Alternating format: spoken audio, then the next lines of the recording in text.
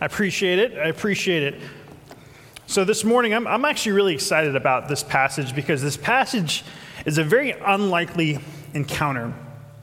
It's an encounter that God uses two people to send a message. And it's people that you wouldn't necessarily choose. So in our middle school ministry, middle schoolers, raise your hand, where are you? Wonderful. You're all right, good, paying attention, love it. So the curriculum that we're looking at in our middle school ministry is called the Gospel Project. And what we're doing in the Gospel Project is we are actually going back all the way to the beginning of the Bible in Genesis and looking at where Jesus, the Messiah, is in Genesis. And what we see over and over and over again in these scriptures that we're reading is that not only is Jesus everywhere in terms of, hey, this is what we're looking forward to, but we see a God who over and over and over again is faithful. He's faithful to his promises. He's faithful to the people that he has made these promises to and given these blessings to. And what we see are these people who just don't deserve it. You see these broken people who make mistakes and constantly mess up, and you read scriptures like, God, how in the world can you use these broken people to fulfill your promises? And what we're discovering as we look into the scripture and look into these stories of Abraham and Isaac and Jacob, that it has nothing to do with the people themselves and everything to do with God. That God uses these broken people to bring glory to himself so that nobody can say anything other than, man, all glory goes to God. That the redemption of his people, the promise of the Messiah, has nothing to do with the acts of people and everything about what God is doing in them. And as I was reading this passage of Scripture, we see the very same truths. We see a God who decides to use two people, one unlikely and one you're like, all right, Peter, yeah, we'll use Peter. But he does it in a way that ultimately the glory is for God and for God alone. And so as we walk away from this passage this morning, I want us to remember that while God can use broken people, and I believe that he would want to use every single one of us in this room today, the reason he does it is not for us, it's for him. And so, no matter where you are in your faith journey this morning, maybe you're a believer, maybe you're not. Maybe somebody dragged you to church this morning and you're like, I don't know what I'm doing here. I'm just here. I believe that this passage, this scripture has something for you today. That even if you have nothing to do with church, you're like, I don't know about this. This is not for me. I believe that this passage of scripture can help you maybe dive a little bit deeper into some of the questions or doubts that you might have. And if you're a believer and you've been a believer for a long time, this is an incredible encouragement and a reminder of what are we doing with our faith? Because we see an encounter that just sometimes just doesn't make sense. You're like, God, why would you orchestrate it this way? Why would you do it this way? So I believe this passage has something for you that you can tangibly walk away with.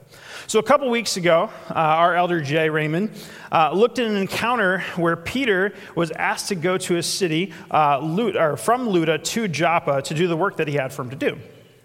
We saw him through the Spirit heal a paralyzed man, raise a girl from the dead, and many people placed their faith in Christ because of his witness, because of him being there. And so if you're just jumping into this series, glad you're here, we are looking at the book of Acts. And in the book of Acts, we're seeing Jesus start the church. It says, church starts now. In the beginning of Acts, in Acts 1:8, it says, but you will receive the power when the Holy Spirit has come on you, and you will be my witnesses in Jerusalem and all of Judea and Samaria and to the ends of the earth. And Jesus tells his disciples this right before he ascends because they're worried, like, well Jesus, where are you going? When are you coming back? What's going on? And he says, hey, don't worry about it. You will have power, and you are on a mission. And so, where we are in Acts chapter 10 is right in the middle of that mission. I got a map for you I want to show you to kind of give a geographical. So here we are in the Middle East. You see Israel there in the green. And if you zoom in a little bit to the next picture for me, This we're a little bit closer. So, Jerusalem there on the bottom right. We saw Lydda where Peter was. He was asked to be sent to Joppa to heal those two people. And we're picking up in the story where Peter is in Joppa and he is on a mission to Caesarea.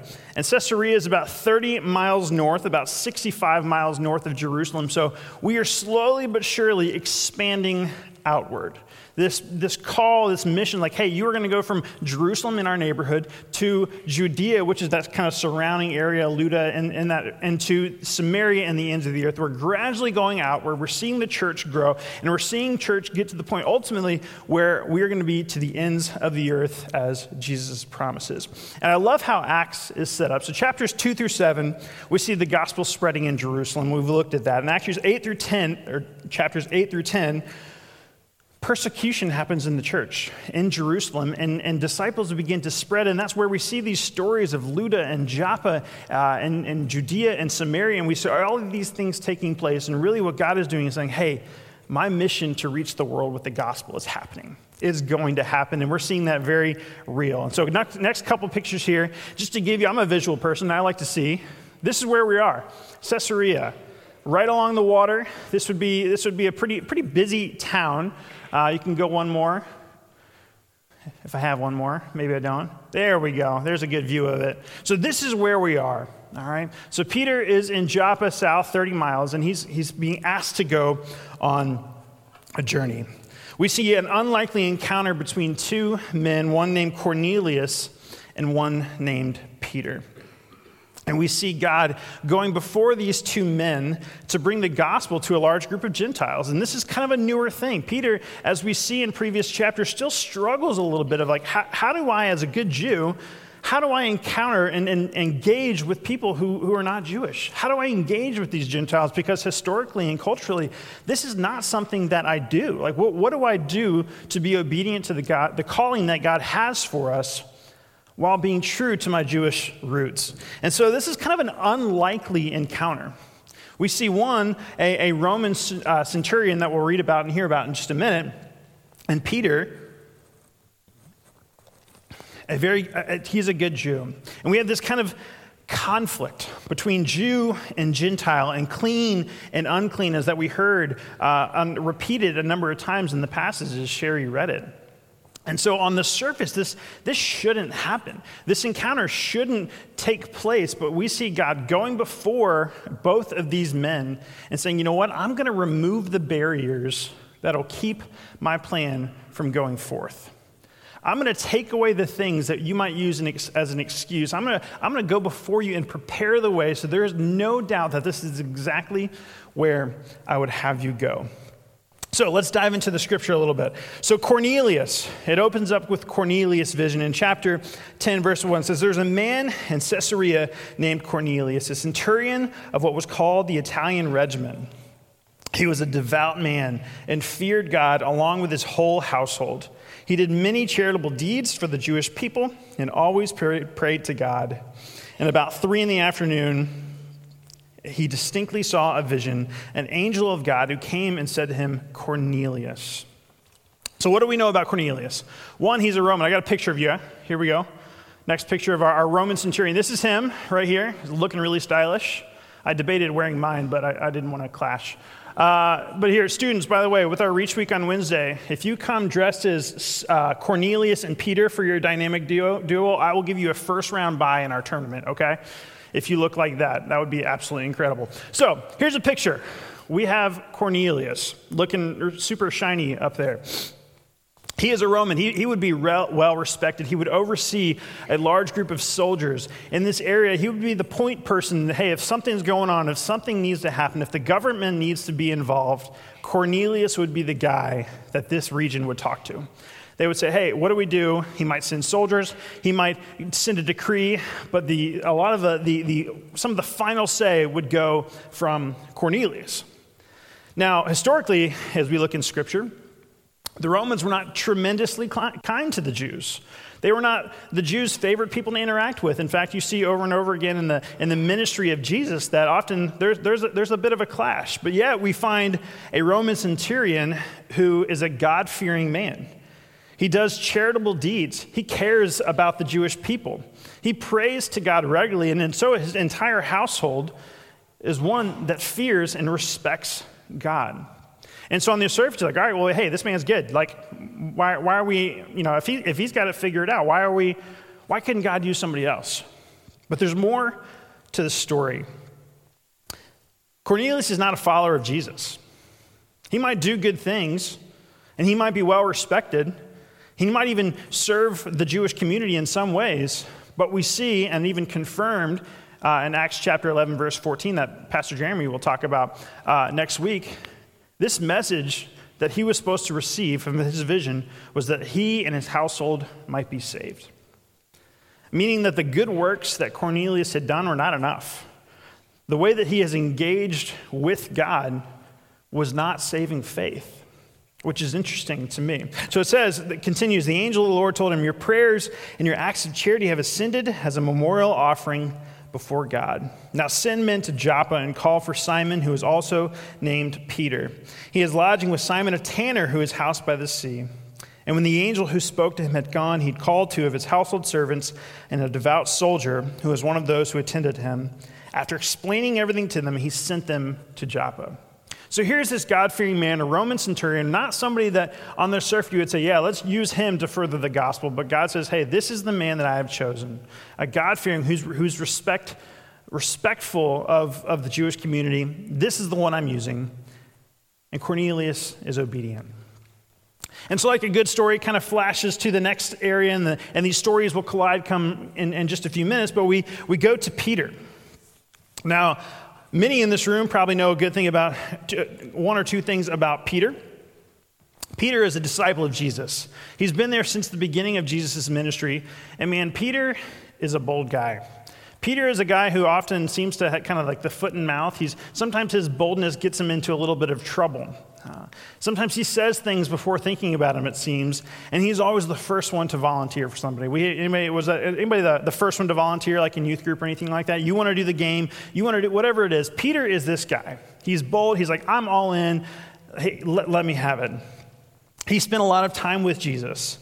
He saw and heard all the incredible things that Jesus did. He was outspoken, sometimes too outspoken, bold in his dedication. Matthew 14, when Jesus comes to the disciples out on the water, Peter asks, like, hey, bring me out to you. I want to walk on the water with you. Call my name, and I know I can walk out there. Pretty bold move. In the Last Supper, when Jesus is explaining the foot washing, he says, I'm going to wash your feet. At first, Peter was like, no, you'll never wash my feet. And of course, he's speaking quickly. And then Jesus explains to him, hey, Peter, here's what's going on. And then, of course, Peter, being the bold one that he is, says, all right, well, wash my feet, wash my hands, wash my head. He's just all out. And then not that much longer, as Jesus is being arrested, Peter cuts a guard's ear off with a sword. Like, if that's not action in the Bible, I don't know what it is, like whipping your sword out. I'm like, whoosh, there's your ear. All right? He denied Jesus 3 times. After the resurrection, Jesus comes up to him and restores him 3 times. We learn that Peter likes threes. Sometimes I think about it in my own things is Peter's got to be told 3 things more than one time, 3 times, because maybe he just wasn't listening the first time. I think I can relate to that, and my wife might agree with that as well. But it was restored by Jesus, and one of my favorite encounters is this. In Matthew 16, Jesus is talking to his disciples, he's asking, what do people say about me? Who do people say that I am? He says, but you, he asks, and this is Jesus speaking, who do you say that I am? Simon Peter answered, you are the Messiah, the Son of the living God. And Jesus responded, Simon, son of Jonah, you are blessed because flesh and blood did not reveal this to you, but my Father in heaven. And I also say to you that you are Peter, and on this rock I will build my church, and the forces of Hades will not overpower it. That's a beautiful statement. And it's beautiful because we see that promise being fulfilled in the story that we're looking at today. We see that promise saying, Peter, I have a plan for you. You're going to do incredible things From Acts chapter 1, we see Peter, after he receives the Holy Spirit, this new boldness, this new power that comes from God and God alone, does incredible things and is used by God in amazing ways, all for God's glory. So Peter, this is where he is. We think, man, he's a good guy, but yet he still struggles. God knows Peter's heart, and God knows that Peter needs to hear something before he would ask him to go to Caesarea. God knew that Peter, who struggled with this clean and unclean Jew-Gentile conflict, this contrast, God knew that that barrier would need to be removed, that something in the work of Peter's heart needed to happen so that he would continue to be obedient to the call that he has for him. Picks it up in Acts chapter 10, verse 9. It says, "The next day, as they were traveling and nearing the city, Peter went up to pray on the roof of about noon. He became hungry and wanted to eat. But while they were preparing something, he fell into a trance. He saw heaven opened and an object that resembled a large sheet coming down, being lowered by its four corners to the earth. And it were all the four-footed animals and reptiles of the earth and the birds of the sky. A voice said to him, 'Get up, Peter, kill and eat.' 'No, Lord,' Peter said, 'for I have never eaten anything impure and richly unclean.'" That's his good Jewish cultural coming out. He's like, no, I'm going to be a good Jew. I don't know what this is, but I'm not going to do that. Again, a second time, the voice said to him, "What God has made clean, do not call impure." Notice he doesn't talk about food in that verse. This happened 3 times, and suddenly the object was taken into heaven. It's kind of an interesting thing to happen. And as you would imagine, if that happened to you in your house, you might be a little confused. Peter was confused. At first, it's talking about food, and then it doesn't talk about food. Like, it happened 3 times, so Peter's like, wait, what? Oh, wait, one more time? What's going on? And while Peter was deeply perplexed about what the vision he had seen might mean, right away the men that had been sent by Cornelius, having asked directions to Simon's house, stood at the gate. They called out, asking if Simon, who was also named Peter, was lodging there. And while Peter was thinking about the vision, the Spirit told him, 3 men, hey Peter, 3 men are here looking for you. Get up, go downstairs, and go with them with no doubts at all, because I have sent them. As I was studying this and trying to better understand what this passage meant, what it would mean for Peter, why was this so important? Why would the clean and unclean contrast be so important in this passage? John Piper, I was reading a little bit from him, and he had this incredibly profound yet simple statement. He's saying that God is telling Peter that the people that you have formerly regarded as common and unclean and separated from your fellowship are not to be viewed that way anymore. It's a simple thing. Peter, the people that you thought you couldn't hang around, the people that you thought weren't worthy of the promises and blessings of God, the people that you avoided, the people that you wouldn't eat with, all of that goes away. And that's going to strike to the core of Peter.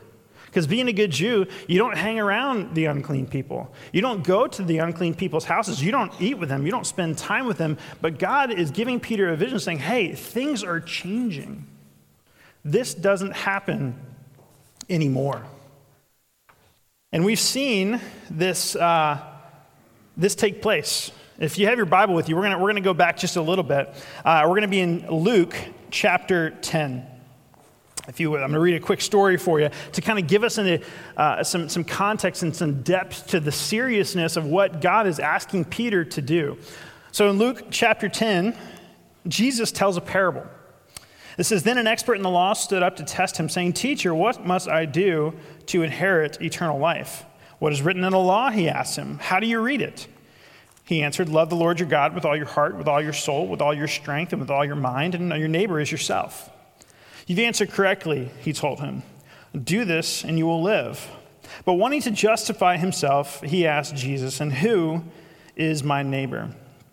Jesus took up the question and said, "A man was going down from Jerusalem to Jericho and fell into the hands of robbers. They stripped him, beat him, and fled, leaving him half dead. A priest happened to be going down the road. When he saw him, he passed by on the other side. In the same way, a Levite, another religious guy, when he arrived at the place, he saw him pass by on the other side. But a Samaritan on his journey came up to him, and when he saw the man, he had compassion. He went over to him and bandaged his wounds, pouring on olive oil and wine. Then he put him on his own animal, brought him to an inn, and took care of him. The next day he took out 2 denarii, gave them to the innkeeper, and said, 'Take care of him. When I come back, I'll reimburse you for whatever extra you spend.'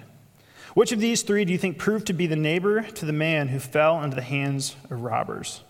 "The one who showed mercy to him," he said. Then Jesus told him, "Go and do the same." This is the level that we're looking at. These 2 religious people who saw somebody hurting, nowadays we're like, well, clearly we have to help that person. But this clean, unclean, Jew, Gentile thing was so in deep of everything that they believed, they literally said, "No, he's unclean. I'm passing by on the other side." Now, I don't know if Jesus, I wouldn't say that Jesus was talking specifically about our own passage today when he told that parable, but I think there's a lot of similarities. Jesus says the one who's the neighbor is the one who showed mercy. The one who didn't let the things get in the way, didn't let a barrier stop from showing that man mercy and beyond what was expected. He put him on his own animal. He spent his own money, told the innkeeper, says, "Anything else you spend, I will take care of it. I will cover what is needed for this man." And I think that's a pretty beautiful picture of what is about to take place, because as Peter struggles and has doubts, it even says he's perplexed. He doesn't understand what's taking place. He doesn't know why this vision is being told to him. But he's about to be sent to a place where mercy is going to be asked of him. Mercy is going to be asked to be shown to people that he otherwise might think didn't deserve it. And I think all of us in this room could probably understand that. I'm not asking for you to raise your hand or think of any names, but I'm sure you could think of somebody who drives you crazy. I'm sure that you can think of somebody who you might interact with at work or at school or on a sports team and say, I don't want to hang out with that person. That person's not worth my time. That person, I don't know that person goes to church. I don't know about that guy, right? We can all think about that. And I would challenge us as we kind of dive deeper into the scripture. What are the barriers that we put up on our own lives that keep us from being obedient to the calling that God has for us? Because I believe that each and every one of us in this room has a circle of influence. That God has uniquely placed you where you are, whether it be your job, whether it be your school, the circle of friends you have, the coffee shop that you go to, that God has placed you intentionally. And that God has surrounded you with people that don't know Jesus. And God has gifted you and prepared you and gone before you in ways that you can't even see or imagine to be obedient to the call that he has for each and every one of you. So let's see how Peter responds. It continues.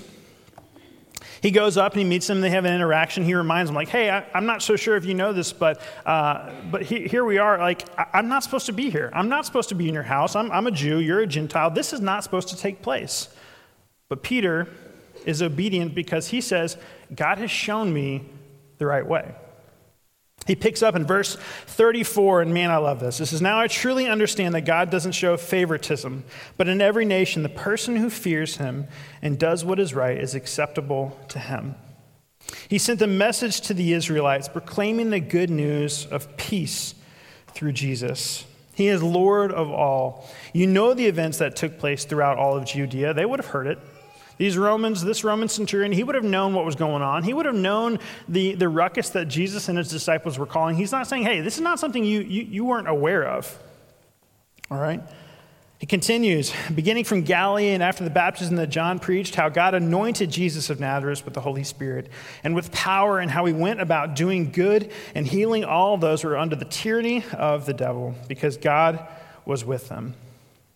We ourselves are witnesses of everything he did, both in the Judean country and Jerusalem, and yet they killed him by hanging him on a tree. God raised up this man on the third day and caused him to be seen, not by all the people, but by us, whom God had appointed as witnesses. We ate and drank with him after he rose from the dead. He commanded us to preach to the people and to testify that he is the one appointed by God to be the judge of the living and the dead. All the prophets testify about him, that through his name, everyone who believes in him receives forgiveness of sins. Everyone who believes in him receives forgiveness of sins.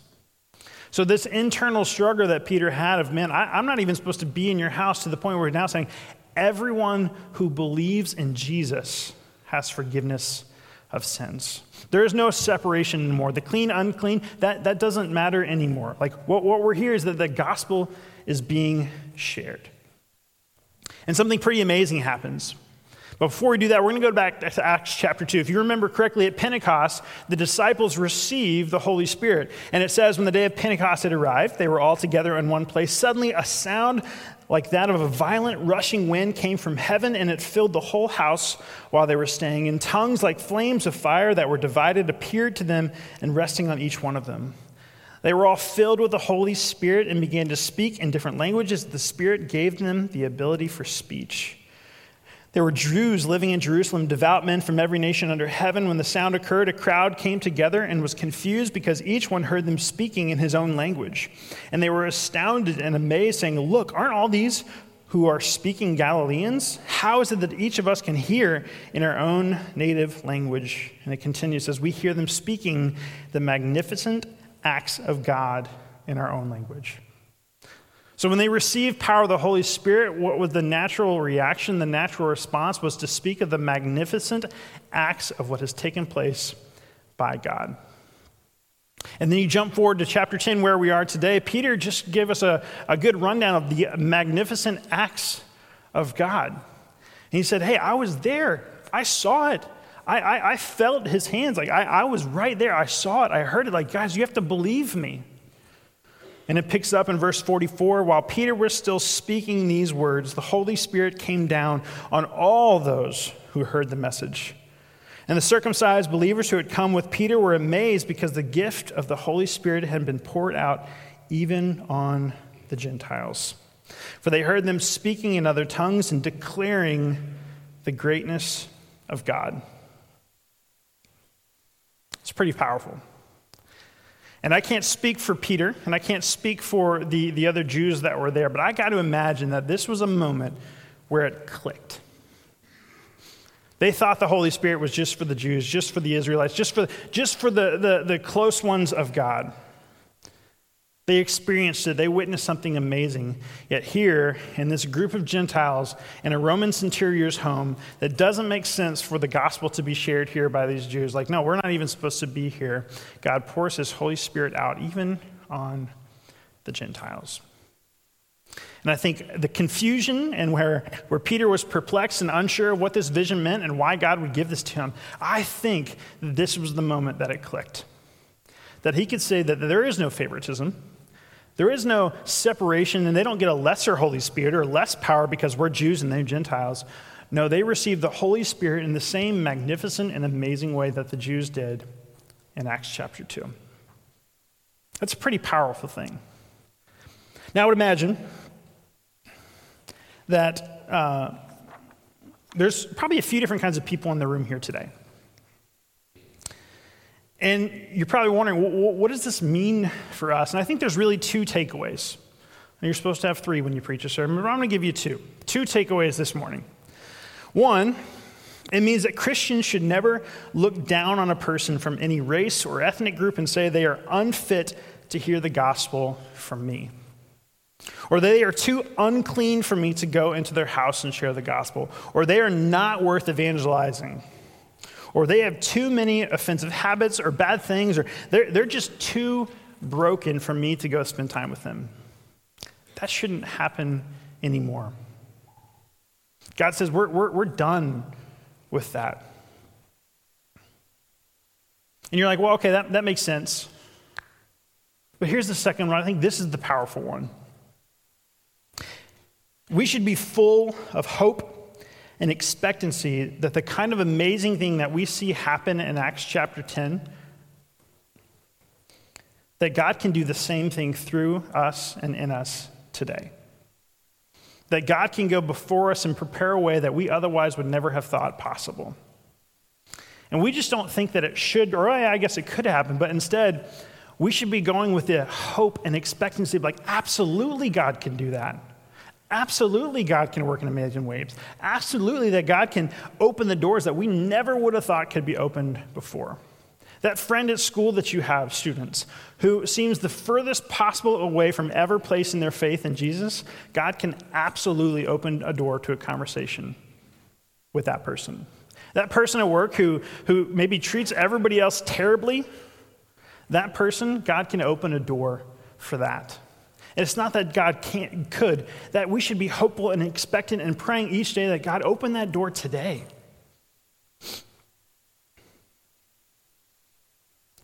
God says there's nobody out of reach from the gospel anymore. As we'll look ahead in Acts chapter 13 and on, the gospel goes to the nations. We're sitting here today as a result of that. The ends of the earth are still happening today, that we are called to be missionaries, called to go forth and make disciples and tell of the things that we have seen and heard in the same way that Peter does with this group of Gentiles in a Roman centurion's house. So what is our response? You say, yeah, that sounds great. We should be full of hope and expectancy, and we should approach each day knowing that God can do amazing things. Well, I would venture to say there's probably a couple different kinds of people sitting in the room today. Maybe, like I said earlier, you're here because somebody brought you here, and you don't believe in Jesus. And you're like, I don't know about this scripture thing. I don't know if the story of what you're telling me is true. I don't know. My challenge would be today for you is to take one step closer to faith. Because what we see in the text today is a firsthand account of Peter who says, hey, I saw this myself. I saw the things that Jesus did. I saw what took place. I'm a witness to it, and I saw amazing things happen in him and through us. And I'm here today in chapter 10 telling you about it. We saw the good news shared, that God loves you so incredibly much that he sent his son, Jesus, to die for you because he wants a relationship with you. He wants to remove the brokenness and sin from your life and to make a right relationship with God happen again. So I don't know where you are, but I would challenge you, don't leave here today without taking one step further. Talk to somebody. Read it for yourself. If you don't have a Bible, there's free Bibles in the back, and I would love for you to read this yourself and see what exactly we're talking about, because this is incredible truth that it can't be ignored. Maybe you are a follower of Jesus this morning, but you're struggling. Maybe you have doubts or confusion like Peter did. Maybe relationships are a hard thing right now. Maybe marriage is tough. Maybe work is tough. Maybe you just don't understand what God is doing. I would challenge you to go deeper. Don't leave here today and saying, well, it's just another day where I'm struggling. My challenge would be to talk to somebody. Let somebody in. Be prayerful. Be challenged to say, you know what, I'm not meant to do this alone. Let somebody come alongside you and encourage you in the truth, knowing that God loves you so incredibly much that he does not ask you to carry the stress and the anxiety and the burdens that you're currently carrying this morning. He hasn't asked you to carry that. In fact, we see over and over and over again in Scripture that he's asked you to give that to him. Don't let it stay. Don't keep that weight on your shoulders, but instead take the step today of, all right, what am I going to do to grow closer to God this morning?